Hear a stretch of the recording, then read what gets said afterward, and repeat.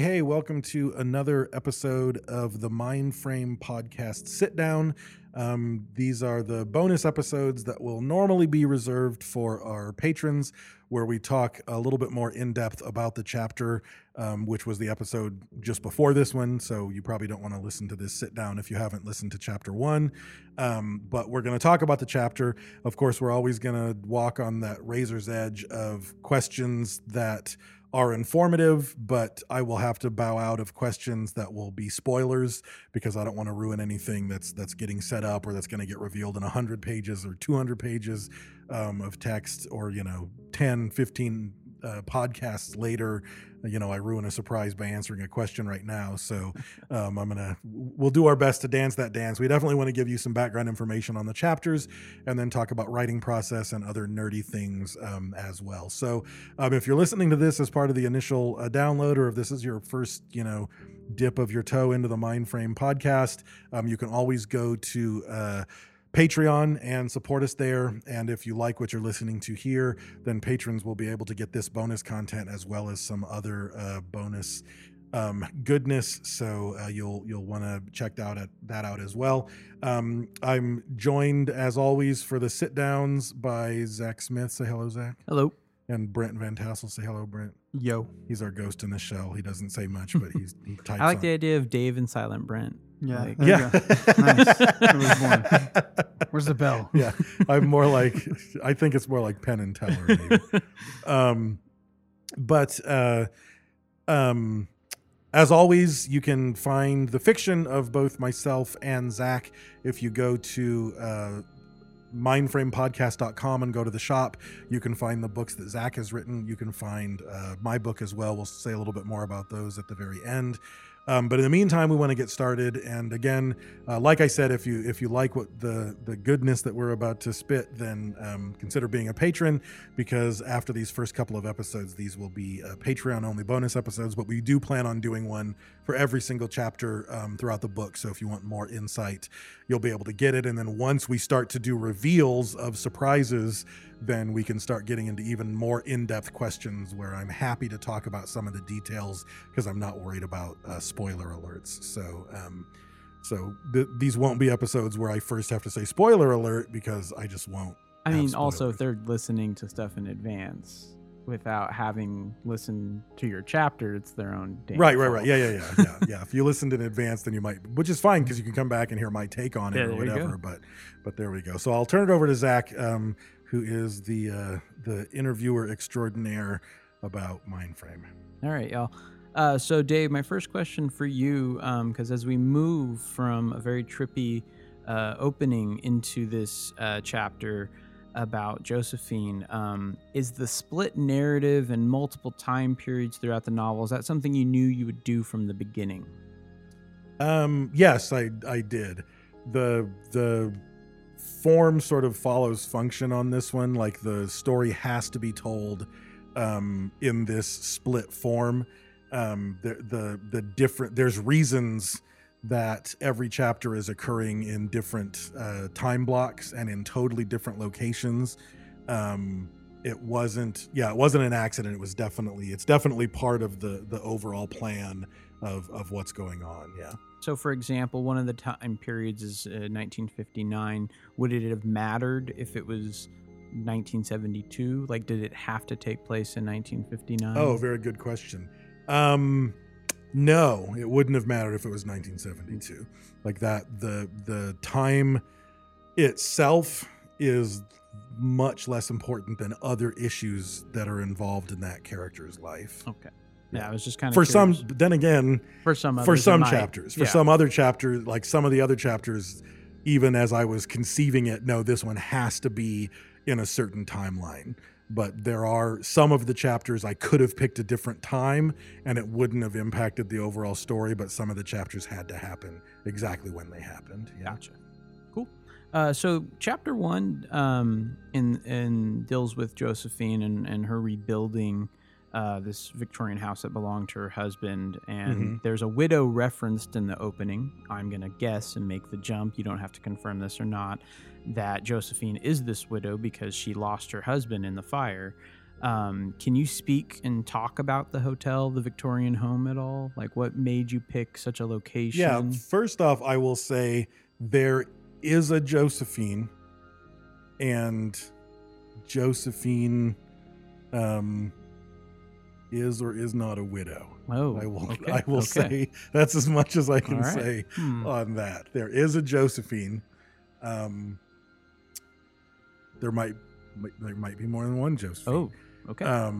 But I really can't say a whole lot about that. Okay. But as far as the hotel itself goes, the hotel is, I think when I was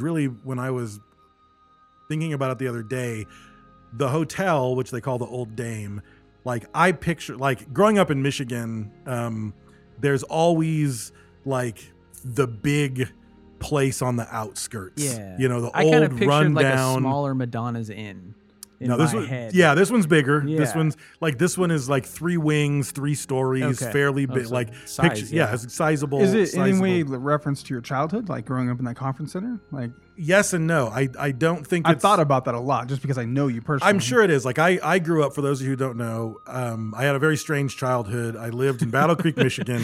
I lived on a lake called St. Mary's Lake, and on St. Mary's Lake was a place called the Michigan Education Association Conference Center. And it was built when, you know, big auto was the thing and Michigan was flush with money. And there was so much money in the state that even the Teachers Association had bling, right? I can't imagine how much money Michigan As a teacher, had. I have no idea what that is exactly. like. So the Teacher Association built this place. It was on dozens of acres on the lake, and it was a conference center. So K through 12, any summer camp that was done by K through 12, or any conference of any sort, K through 12, anywhere in Michigan, instead of going to a hotel, instead of doing whatever, they went to the conference center. So it was a hotel. It had a ballroom. It had a hotel wing. It had dormitories. It had, I think, 6 summer camp cabins, industrial kitchen, a whole wing of conference rooms. Like, it was just a giant, The Shining, basically. like The The Shining. Shining, yeah. But it was more. I mean, the hotel wing was there, but the hotel wing wasn't as important as the conference part and the because that's what, you know, took place. Even if you go into a regular, like a big hotel Yeah. for a conference, there's all ground floor. There's just endless conference Yeah. rooms, and you kind of don't pay attention to it, and then the hotel just goes up. But so this place, my mom got hired as the assistant director, and she was only there. She was basically there as it was shutting down. So we moved from California back to Michigan, and then about 6 months later, it shut down, and they kept her on because she knew a lot about the place and the day-to-day operations. They kept her on as the caretaker of the grounds, the groundskeeper. So the idea was anytime someone wanted to come, if they wanted to look to buy it, she was there to walk them through the property, to tell them the features. We used to have to do the rounds at night and make sure all the doors were locked and nothing was open, because it was like, come on, if you were a teenager, of course that was the place you wanted to Yeah. be. That sounds terrifying. You had to make sure all the ghosts were in the correct room. Yes, that and it they- was very, very, very haunted.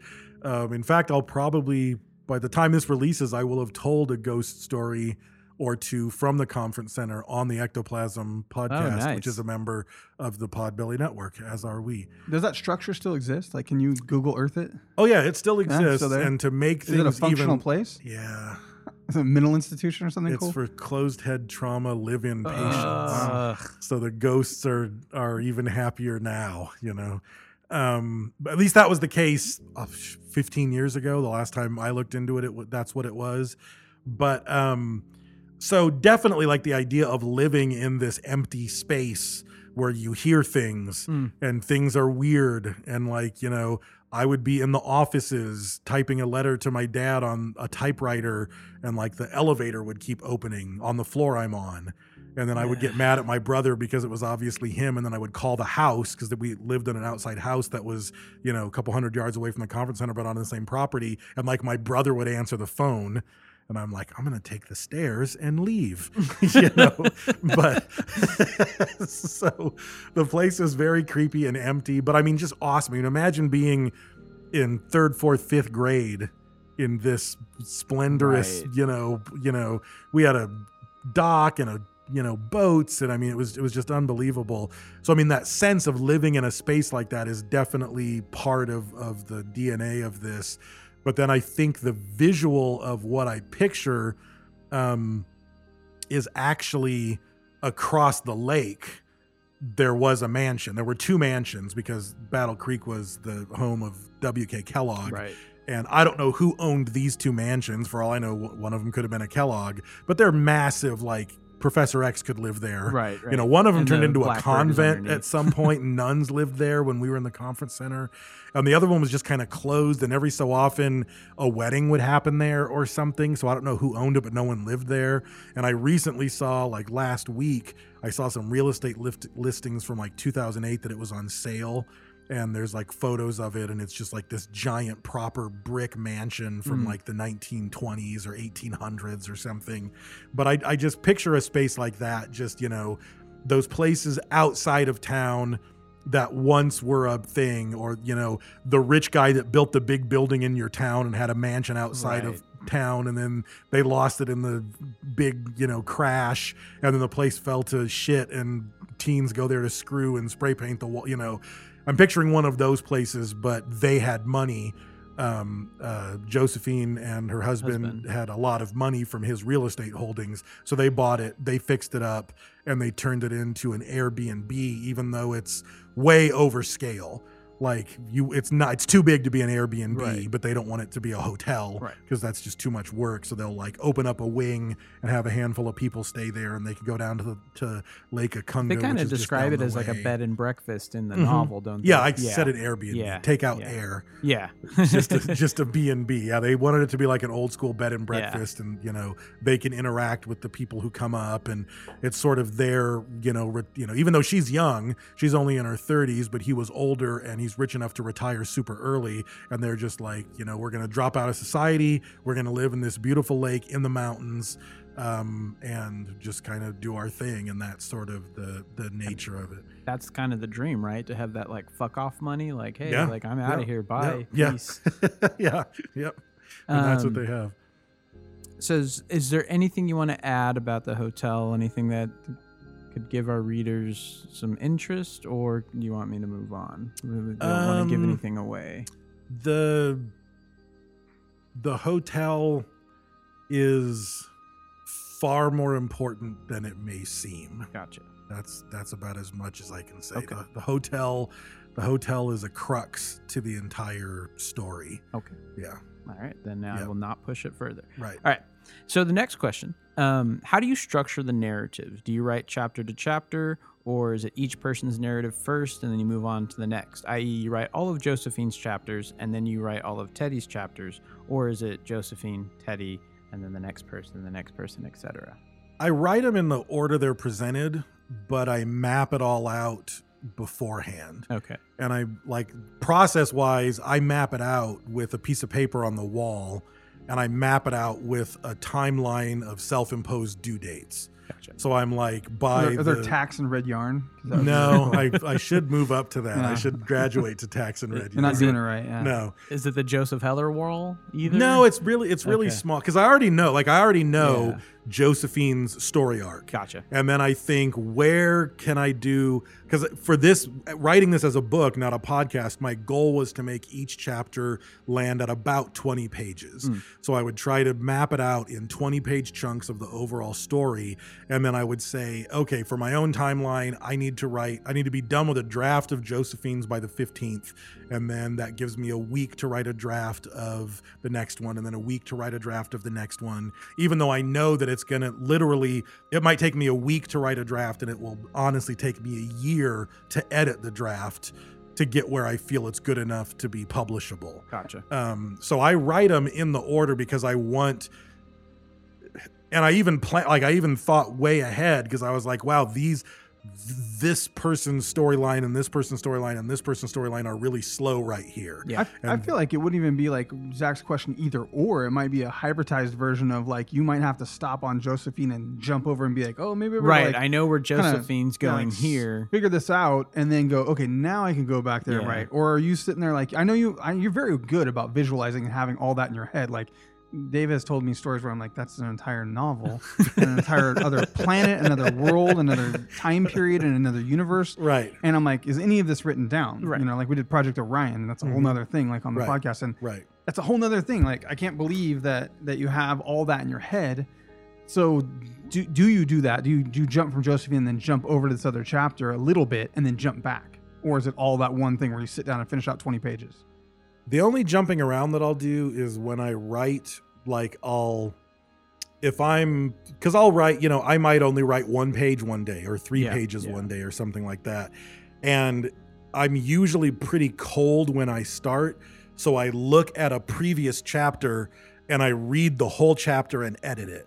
And I look at stupid sentences and make them less stupid, and I cut out that awkward thing, and so I'll reread a whole chapter just in edit mode, But more and grammatical and just stylistic, grammatical, yeah. just stylistic. Like, you know, I just put he walked down the sidewalk, and then I'm like, what was on the sidewalk? What was the weather like? What was he thinking? What was he wearing? And I just, you know, I layer it, just add layer on layer on layer to make it get more rich and feel alive. And I'll go through that, and then I'll have another cup of coffee, and I'll sit back down, and then I continue to write the chapter. I just thought more about like how things are intertwined or connected, like continuity. Yeah, and I was going to say the same thing. Like, are you checking for those, as Brent said, the continuity details? Like, are you having to go through and like, well, I know now I've mentioned this in another character's chapter, and does it reflect something in a previous character's chapter? Do I have to go back and fix those? For the or most part, correct it's those? already figured out. Okay. For the most part, those references are there. But like when I wrote the 6 Paradigm books, I got to like, because it's, again, it gets kind of, it starts to sound weird, and I sound like some weird pompous writer, but it's like the characters just start to do things that I didn't plan on. Yeah.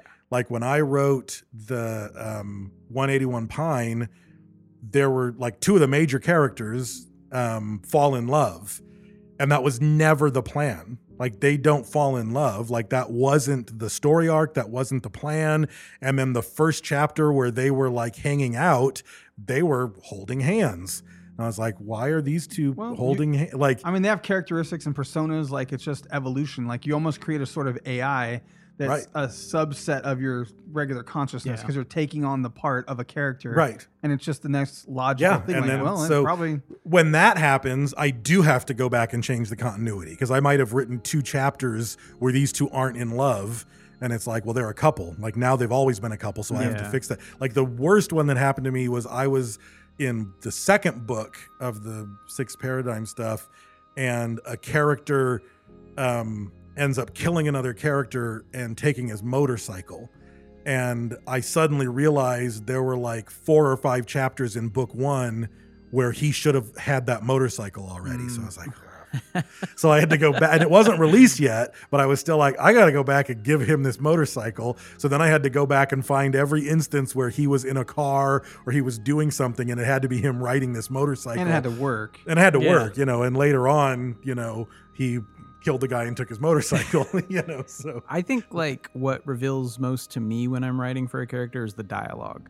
When I'm like, initially in my head, this character is very nice, they're very gracious, and then like somebody says something mean to them, and a nice, gracious person might shrug that off. But then like I'm sitting there in the moment, and I'm like, nah.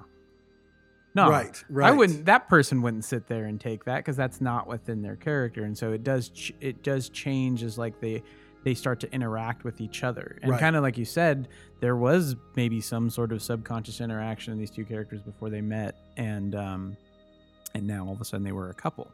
And see, it's interesting you say that, because for me, it's the exact opposite, because the dialogue never makes those character changes for me. It's always the narration. Like, there's 2 characters who hate each other's guts, and I didn't realize it until they were sitting at a table drinking coffee with each other, and I was just describing the fact that they were sitting there drinking coffee, and like the way the one guy was looking at the other guy, was just like, and I suddenly realized he can't stand that guy. I And it's remember like, I didn't even know that, but all of a sudden he doesn't like him. And the Gotcha. other guy's completely oblivious Yeah. to the fact that this guy doesn't like him. So for me, it's always the narrative. When I'm adding those details, editing later, all of a sudden I stumble upon something someone's doing. And I'm like, why are you doing that? I mean, it took me 2.5 books of the other thing before I realized one of the main characters, Finn, I was like, wow, he's a violent fucker that flies off the handle. He just flies off the handle and hurts people. And it's like, I like how you realize that 2 books in when I'm reading the first fucking chapter and he like knocks a dude down and maybe kind of collapses his trachea or something like, right. Yeah. and yeah. But no, I knew that character well, but and it was another character looking at him and thinking about him, and he was like that violent psychopath Finn, and I was like, he is a violent psychopath, isn't he? So it's interesting. The origins of creativity are just a mystery. It's really weird. Like, you created this character and it exists in some universe, but in some way it's like an artificial space. Like you have, kids play Minecraft or something. Mm-hmm. Right. That exists in almost a tangible environment in a computer simulation. Right. But something like a book that hasn't been made into a movie, like, Harry Potter exists. Everyone knows who it is. Right. But prior to that, when it was just a book, it existed in a realm that was just a collective of imagination. Mm-hmm. Alan Moore calls it idea space. Okay, So there it's you go. just I didn't kind know of that existed. something Yeah. we Right. kind of pull Right. from. It's what Jung referred to as the subconscious. Grant Morrison calls it the super context. Like, we all are pulling from something. Yeah, it's We just a just collective. don't know what of- it is. Of Yeah. thousands or millions of individuals Mm-hmm. have this picture of this character that you described, and it becomes a living thing of sorts. Right. It's the whole matrix that what you touch and what you taste is this is real. Like, and all those people have a vision of that thing. That character exists. It's more than like Joe Blow on the corner that like sweeps. No one knows who that guy is. Right. Exactly. You know what I mean? Yeah, no, 100,000 That's a people. good point. And the interesting thing too is, like, let's take Finn again. Like, it took you that long to realize he's a violent psychopath. I kind of spotted it right away. Somebody Sure. else might think he's the most lovely human Right. being that's ever existed. It's all, and they all exist, and they all exist differently too for each of us. Like, Right. they're it's like a fractal. Like, we're just kind of, or kind of like a piece of jewelry. Like, you catch each kind of. I wish spot. I wish we could project or visualize like what you see Casey Kasem finally. Yeah. And you're like, wow, I didn't think he sounded like that. Yeah. Right, And, right. and Dave and I have that all the time. Like, people on Soap King are constantly get on a live feed and say that doesn't look anything like Right, that. right, Like, right. Everyone thinks I look like have an Sons of Anarchy idea. and sound like Justin Timberlake. Like things like that. And so yeah, everyone has a different visualization, Yep. unless it was some kind of graphic novel and there's a real picture that Yeah. exists of it. But I just think it's neat that what is the origin of creativity? Like, where Right. did that come from? Some Right. Akashic record in the universe. Exactly. Cosmological Wi-Fi that Right, Dave has, yeah, where yeah. he dreams about, And it's almost like when your internet speed sucks and you see a page slowly, like a photo slowly coming into 4K focus, and at first it's a little bit blurry, Yeah. and then like every time it hops, it gets clearer and clearer and clearer until like, damn, that's a crystal clear picture. It's like the first draft is that pixelated thing, Yeah. and every jump forward just adds layers of detail that I didn't know were there. You know, you definitely dream cooler than me, that's for sure. Same. You got HD dreams. I got like dial-up for sure. And I will say a weird, like, it's from Sofa King podcast when we do our meetups and when we meet people, or even just interacting online in the group or whatever. It took a long time. It took a couple of years for me. Like when we go to our meetups, and for those of you who don't listen to that podcast, we'll have meetups and our listeners will show up and so forth. And I'll start to tell a story. We'll be at a bar drinking a whiskey to someone who I've literally just met. I've seen their name online. We've interacted on Facebook, and I'll be like, oh, yeah, that's crazy. That reminds me of the time that me and my brother were on the lake, and they'll like be like, oh, and yeah, and then you got on the boat and you blah, blah, blah, blah, blah. And I'm like, that's weird. Right. Why do you know this thing about, and then it's like, so that's a weird, like that. It took a while to get Yeah. used to that, but I'm used to it. The thing I'm not used to and don't know that I will be is when I've been living in a book for years that I'm writing and no one else has seen it and no one else has been there. And then like a handful of people like Zach or whoever will read early drafts and give me some feedback. But then once the book is done and out and someone will like tell me about a chapter, I'm like, my initial reaction is, how did you read that? Where'd you get that? Like, did you, Like in your head. This isn't your space. Like this is my space. Like that's my character. Right. Like it always feels like an intrusion. It's very strange, and I'm trying to grapple with it. But No, I think that's a real thing. I remember musicians talking about how like an album's their baby until they give it to the record company. Right. And then it's like, we're fucked. If this is somebody else's, this belongs to everybody now. Right. And I agree with you. Like I'm very, in a weird way, protective of my characters. You know, when somebody gives me an interpretation and they're like, I'm like, yeah, sure. And then I'm like, no, that's completely wrong. But yes. I give him the Wallace Stevens answer, which is, that is the greatest interpretation I've ever heard. Because at the end of the day, you put the stuff in the page that made him interpret it that way. So, you know, and like I said, I misinterpreted my own character for 700 pages. So what am I supposed to say when someone else interprets it differently, you know? Yeah. And I think to kind of put a close on this section of this talk about like where does it come from, a current theory I have is mitochondrial DNA. How it passes, like this is what tells like squirrels to go get a nut or to dig a hole to avoid predators. I think for humans we have those same basic survival ones, but because we are self-aware, there's that mitochondrial thing that does pass on ideas. And that's why we are able to have a version of Cinderella in China that was never interacting with the French version of Cinderella, and they both exist and it's fine. Or versions of gods, because it's just within it's like an inherent need within us to tell stories. Right. And just like you put an interpretation on something. And that's why every version has a creation myth, and, you know, these certain archetypes exist everywhere. So I think it's built into us. And I think the mitochondrial DNA, because it's what's passed on throughout the millennia, that's what's maybe doing it. I don't know. It's just a current theory I have on it. I'm digging it. All right. So the next question, kind of jumping back to what we were talking about earlier. So characters seem to jump to different time periods. Is there anything you can tell us as to why this happens, or should we just avoid? Yeah, characters will be in multiple timelines. Yeah, they do that. That's all I can't. I can say no more. Just pay attention. Yeah, pay attention. Pay attention. Cool. Yeah, it doesn't happen with everybody. Gotcha. Like I'll also say that. Okay. Yeah. All right. So pay attention. Don't be a dumbass. All right. Next one. I sense bits of what I once heard you term as posthumanism. What would you define that as? Posthumanism is what I would define it as. I mean, anything that we look at, like what everyone's going to have a different, like if you took a room full of 30 people and said, write down the 20 things that make you a human being, no two lists are going to be the same. Mm-hmm. But at the core of it, you know, you're probably going to get a top 10 that almost everybody has. You know, we age, we die, we have sexual urges and reproduction, we have to eat, we have to breathe air, you know. These are the basics of being a human being. My muscles can only ever get so strong. My eyes can only ever be so good. Even if I'm Lance Armstrong and I have like a mutant bike racer heart that lets me go farther than everybody else just because of a weirdness in my heart, that's still human. That's the outlier of the effectiveness of a human heart and lungs. When you reach posthumanism, you start to have technologies that destroy those distinctions. Okay. So once you get someone who won't age, you're starting to get in towards some posthumanism. If you get someone who has a hack on their muscles where they can be a human being can now be as strong as a silverback gorilla, that's not human, right? But in which we do see some of in the prelude. That's what kind of made me think of this question. Like you start to those elements. Those elements start to creep in.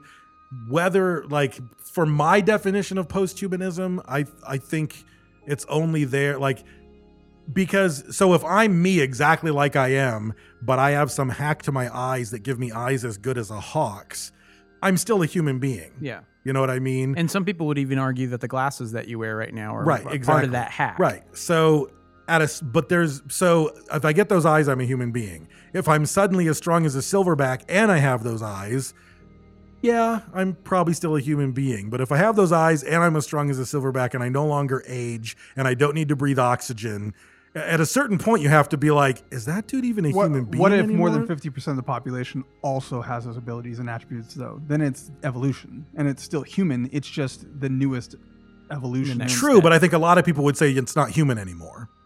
That's a race that's become something different. Right. That's like looking at the X-Men and saying they're no longer, Right, Hominoid, they're Homo like- superior or whatever. right, exactly. Yeah. You would need to have a different term for that race because I don't think it would be a human being anymore. So you would say there is a threshold. You're just not sure maybe where that I would say, threshold I would say there's a lies. threshold. In my mind, I don't think anybody in this book at this point has gone past a human threshold. Okay. So, Okay. but Wasn't sure if I was maybe I'm misreading something. no, in I the think because phrasing. anytime you see a cyborg, anytime you see Yeah, someone who I guess doesn't that's- age, yeah. anytime you see someone who, I mean, even, if you see Does someone it matter with if it's organic versus like artificial? Like I don't think so.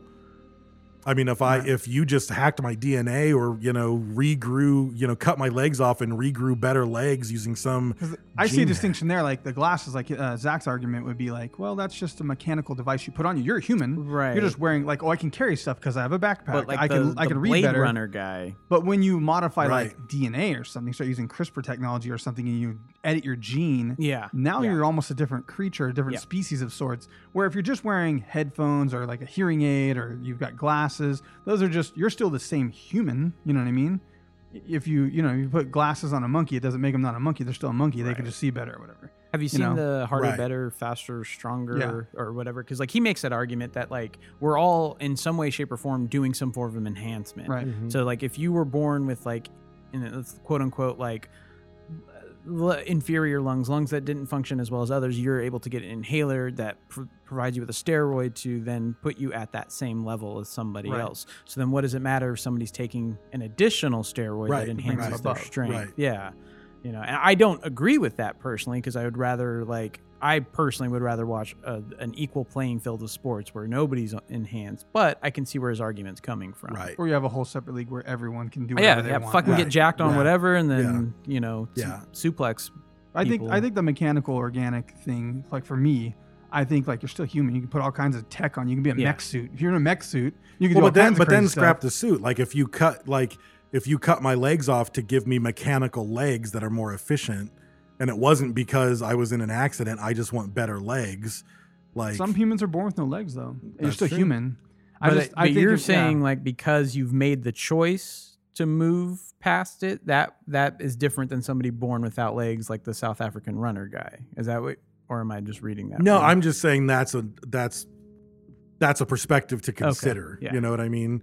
I don't know. I don't know what the line is. Gotcha. I personally I don't see a distinction between organic DNA hacks or true cybernetic body replacement hacks. I think either way, it's pushing you past what the human body is intended to do. Gotcha.